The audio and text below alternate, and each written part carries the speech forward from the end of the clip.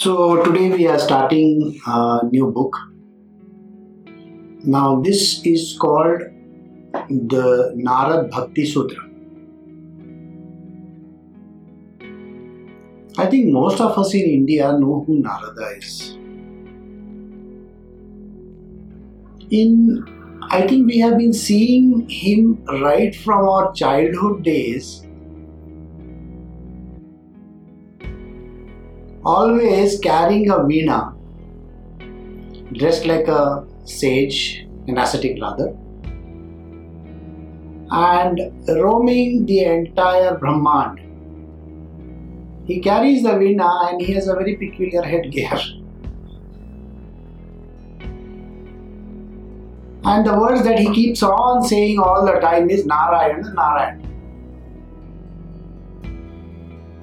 I think we have had a lot of parodies created out of him, but he's one of the most profound figures in the ancient Indian pantheon, because he is the one person who can be called as the highest epitome of devotion.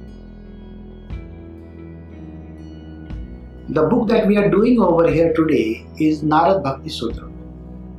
Now first let me introduce you Narada.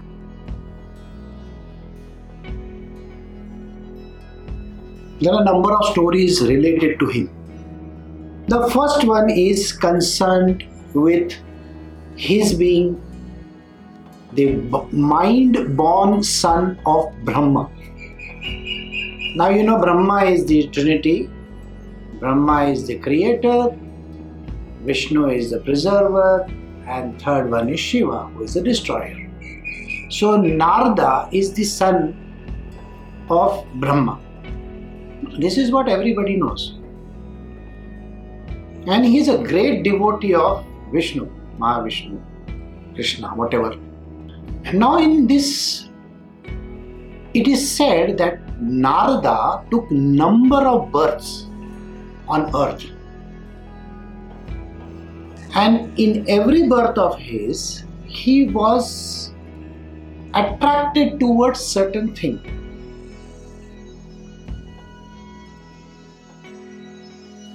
Now he is called the highest in devotion, but his attraction was also there for material worldly stuff. Now what was that? Once he fell for Rama and he had to be born as a Shudra. On earth to a very poor parent. Then he was born again to number of sages. And he has been taking birth so often. You remember that he carries one instrument with him, musical instrument with him, which is called the veena. So, whereas veena is concerned, he was attracted towards music as well. So, the constant upadhis that kept on coming in his life made him take birth again and again and again on earth.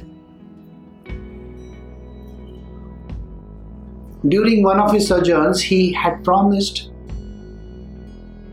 Vishnu that I am going to write 1 crore verses on you.